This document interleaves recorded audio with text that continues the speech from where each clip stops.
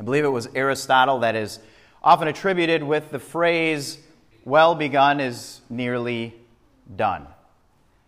And whether you've heard it stated like that or phrased in a slightly different terminology, you know the benefit, you know the significance of that phrase. The point is, as you put in the energy and the preparation to get some project or something started well, that makes it much more likely that you will finish it well. One that comes to mind is the project that involves any kind of painting. The bulk of that kind of a project, anybody's favorite, is all of the prep work, the taping and the laying down the canvas or the cover so that you don't spill the paint. And that takes the most time, but once all of that prep work is done, the painting itself is a piece of cake because you don't have to worry about the paint getting anywhere but where it's supposed to be. Well begun is nearly done. We might apply that same phrase to Jesus' ascension. Well begun is nearly done. Because as we were reminded in Luke's gospel and the reading from Acts as well, Jesus had begun, Jesus had given as good a start on the mission that he gives his church as possible. Jesus had lived, Jesus had suffered, he died, and he rose again. That part of the mission was carried out and completed. There's nothing more to do. When Jesus said, "It is finished" on the cross, he was making it clear there are no loose ends to be tied. There is no requirement for you to meet as far as your salvation is concerned. It's done. You are at peace with God. And yet the "it is finished" that Jesus cried out from the cross on Good Friday would be very different from the clouds on the day of his ascension. In fact, on that day, Jesus was essentially saying, "It isn't finished." He had carried out his work. Yes, he had made the beginning. He had brought everything to completion as far as our salvation. But as he ascended, as he left and entrusted his disciples to the work of the church, he was continuing to convey to them, the work still needs to be done. It still needs to be carried out. Jesus was saying to his church, "I have done the heavy lifting, and now you get to be a part of telling others about that truth." That means that you and I, we get to tell others that they can put down the heavy burden of guilt that they carry with them. That they do not need to log around, to carry on their shoulders and their chest that past record of wrongs. That you and I have the privilege of telling them that even though they deserve by their own actions, as do we, a lifetime sentence of community service, that Jesus' death, resurrection, and his ascension assure us that that sentence has been commuted. They can put down their works of righteousness. They can let go of any burdens and any weights that they bear, and they can find in Jesus true rest. That was the mission to which Jesus was calling them. That is why we are here today as we observe Ascension. And when I say here today, I don't mean just here in this sanctuary in God's house. I mean here today in that you woke up this morning, you are living and breathing today because that mission has not been completed. Trust me, you'll know when it's done, because that'll be the day that Jesus returns, and it will be abundantly clear that we're done with the kinds of tragic headlines that we had to listen to again this past week. Those will be a thing of the past when the mission is completed. But as long as we keep waking up and living and breathing each and every day, that is because the mission has not yet been completed. And just as Jesus echoed to his disciples when he was ascending into the heavens back to his rightful place, he laid out for them and lays out for us exactly what that mission is. In verses 46 and following, Luke tells us, he told them, "This is what is written. The Messiah will suffer and rise from the dead on the third day, and repentance for the forgiveness of sins will be preached in his name to all nations, beginning at Jerusalem. You are witnesses of these things." That's our mission. That's the church's mission. That's every one of our individual mission. That means, dear friends, that you have purpose, that you have significance, that you have meaning for your time here on life, which matters to all of us. All of us have struggled from one time to another to say, why am I here? I feel like I'm just going through the mundane, the monotonous, and my life is not making any difference. Jesus says you have a mission to carry out. And it is that mission of letting others know who He is, what He has done for them as well. Is that mission unclear in any way? Because if that lacks clarity, if it's a little fuzzy on the details, realize that Jesus stands ready to offer any kind of clarity that is needed, just as He did to the disciples. We're told that He opened their minds so they could understand the Scriptures. When we hear that phrase today, an open mind, if somebody tells you that you need to be more open-minded, it's not typically a compliment that they are paying you. It's their way of saying that you are very narrow-minded, that in this matter or that matter, you're only seeing something one way. You need to be more open-minded and see it from a different perspective. And that can be helpful sometimes. And indeed, in this case, as Jesus opened their minds, it was for a very specific purpose, a very specific thing that was lacking on the part of the disciples, as Luke tells us, understanding the Scriptures. And it is those Scriptures that we need to return to again and again to be reminded of why we're here. If you read leadership articles or books today, one of the very popular and rightfully so themes that you'll hear or principles is that as leaders it's important to communicate the why to your people. If the what is all they know, do this and here's how you do it, the what or the how, that's one thing and it will work for a little while, but what really drives people is to be mindful of why they're doing something. That's what fills us with passion. That's what ignites us and keeps us on task. That's what fuels us to do the what's and the how. And again, Jesus laid out very clearly for us the why of the mission. And if we lose sight of, if we don't have that zeal, if there is no passion, it means that we need to get back to the why. That message of repentance and forgiveness of sins because of Jesus' death and His resurrection, that message that is for us, the good news of the gospel, that we need to soak up for ourselves.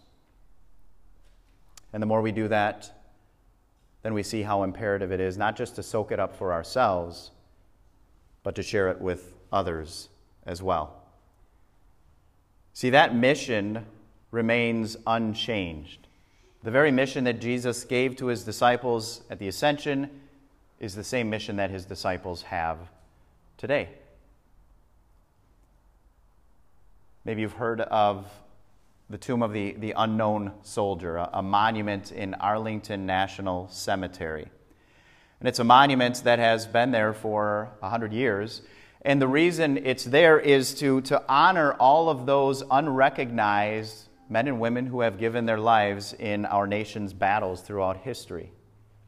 Honoring them who have not been recognized, the dead who have not been identified. And I've never been there, but if you're there, you'll see that there are guards, there are sentinels standing near that tomb.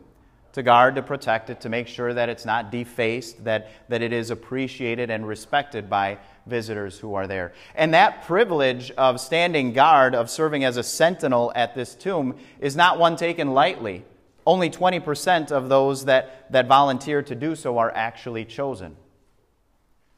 And as you witness the exchange or the changing of the guard, not many people have known the message that is relayed from the guard standing duty as he passes it off to the other. But as the incoming guard is there and the outgoing is relieved of his duty, the one that is standing post says, "Post and orders remain as directed." And then the incoming guard says, "Orders acknowledged." Post and orders remain as directed. In other words, that's a way of saying nothing has changed. The mission, the objective is the same, which is every bit as much true for us today when we consider the mission that Jesus gave to His disciples on ascension. Nothing has changed. The mission is the same. And just as Jesus called the disciples at that time to carry out that mission then, so he also calls and qualifies us to do the same. And not only that, but he has promised that if you think that you are not up to the task, that he is the one that equips you for that task, just as he promised to the disciples at that day, which is really what he was foreshadowing, this special event that we'll observe next Sunday, Pentecost, an event that was going to happen 10 days after Jesus' ascension. That's the power and the promise that Jesus was giving to his disciples to carry out this mission when he said, I'm going to send you what my Father has promised, the Holy Spirit, as he did on Pentecost. The confidence that we go with today is that God promises to equip us with the same power. He doesn't promise, nor does he need to, some special outpouring of the Spirit in sounds of wind rushing or tongues of fire, as again we'll see next Sunday, because he doesn't need to. He has given us the most powerful and effective tool, weapon, to equip us to carry out his mission, the Word of God. And not only that, but he has dressed us appropriately in our baptism with everything that we need to carry out the mission. And he feeds us and nourishes us with his very body and blood to satisfy us and fill us up to carry out this mission. That is what we have been called to. Jesus promises to equip you with what is needed to carry out that mission. Do you need to hear it again? This is what is written. The Messiah will suffer and rise from the dead on the third day, and repentance for the forgiveness of sins will be preached in his name to all nations, beginning at Jerusalem. You are witnesses of these things. You heard the word repentance in those words. We already talked about how Jesus promised to open their minds so that they could understand Scripture better. That word repentance carries with it another idea, a concept that is attached to the mind. Not opening their minds, but really repentance is to change one's mind. So as we preach law and gospel, as we share, as we communicate these truths of Scripture, the power of the Word of God, pointing others very clearly to their sin, and more importantly to their Savior who has forgiven that sin, that is exactly the work that the Holy Spirit carries out, the work of repentance. He changes their minds to see Jesus as their gracious, compassionate Lord and Savior. If we have lost the zeal to carry out the mission that Jesus gave to his church at Ascension, is there a need for us to change our minds? A need for us to repent, to confess that oftentimes our lackluster desire at carrying out the mission is because, quite frankly, we don't care about the mission. Or we say we do, but our actions don't align with that. Is there a need for us to confess that far too often we are willing to acknowledge, I should have spoken of Jesus, I should have witnessed, I should have shared my faith in that, but not so much a willingness to do anything about it after the fact or to change in the future? Is there a need for us to repent, to confess that far too often we buy into the lie that I'm too insert anything here to carry out the mission? I'm too young, I'm too inexperienced, I'm too timid, I'm too old, I'm too tired, the list goes on. Brothers and sisters in Christ, the truth is we are too forgiven not to carry out the mission we have been given. That each and every one of us knows the purpose, the significance, the value that God has attached to us because of the work that Jesus did for us. And it's the work to which he calls us, to which he privileges us to carry out to that mission for him, for his church, and for the lost and condemned. Our culture makes quite a big deal about fame in this day and age. And sadly, again, as we were reminded this past week, some will do and go through the most atrocious acts of violence, even just to get a few moments of fame. Not everybody. Others are happy to hope for a booming social media account that will bring them fame. Or vehicles like YouTube promise a path to quick fame if we can just put out a viral video. There's no shortage of ways to be famous, and everybody is clamoring for that. So I guess rather than lament that, rather than speak against that, let's jump aboard that ship. Let's seek fame, but not fame for ourselves, not for you and me. Let's do what we can to actually make Jesus famous, to draw attention to our Savior in a day and age where so many outside of the church have a bad image, that the church, that Christianity leaves a bad taste in their mouth. And sometimes we have to confess that that's self-imposed. We have brought that on ourselves when the world only sees Christians and the Christian church tearing down how awful the world is instead of lifting up and holding up Christ to a desperate and dark and lost world. When the world sees us digging in our heels instead of digging into the Word of God. When the world sees Christians that are not very Christ-like, quite frankly.